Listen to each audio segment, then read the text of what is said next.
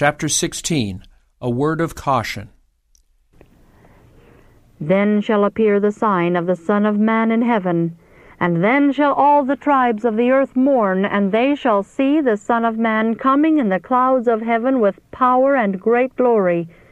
And he shall send his angels with a great sound of a trumpet, and they shall gather together his elect from the four winds, from one end of heaven to the other. Watch therefore, for ye know not what hour your Lord doth come.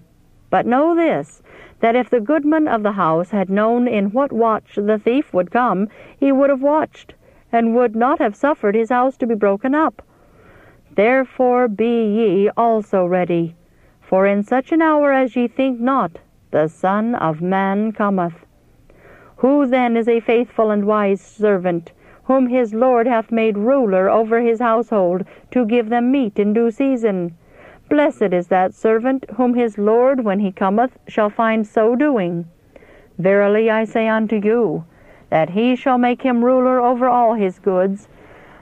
And if that evil servant shall say in his heart, My Lord delayeth his coming, and shall begin to smite his fellow servants, and to eat and drink with the drunken, the Lord of that servant shall come in a day when he looketh not for him, and in an hour that he is not aware of, and shall cut him asunder, and appoint him his portion with the hypocrites.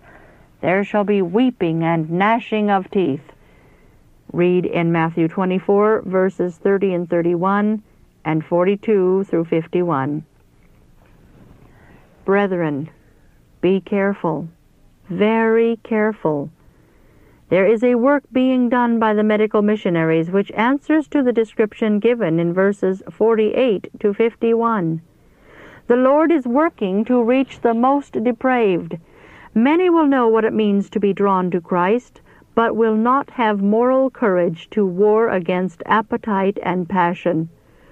But the workers must not be discouraged at this, for it is written, In the latter times some shall depart from the faith, giving heed to seducing spirits and doctrines of devils. Read in 1 Timothy 4:1. Is it only those rescued from the lowest depths that backslide? There are those in the ministry who have had light and a knowledge of the truth, who will not be overcomers. They do not restrict their appetites and passions or deny themselves for Christ's sake. Many poor outcasts, even publicans and sinners, will grasp the hope set before them in the gospel, and will go into the kingdom of heaven before the ones who have had great opportunities and great light, but who have walked in darkness. In the last great day many will say, Lord, Lord, open unto us. But the door will be shut, and their knock will be in vain.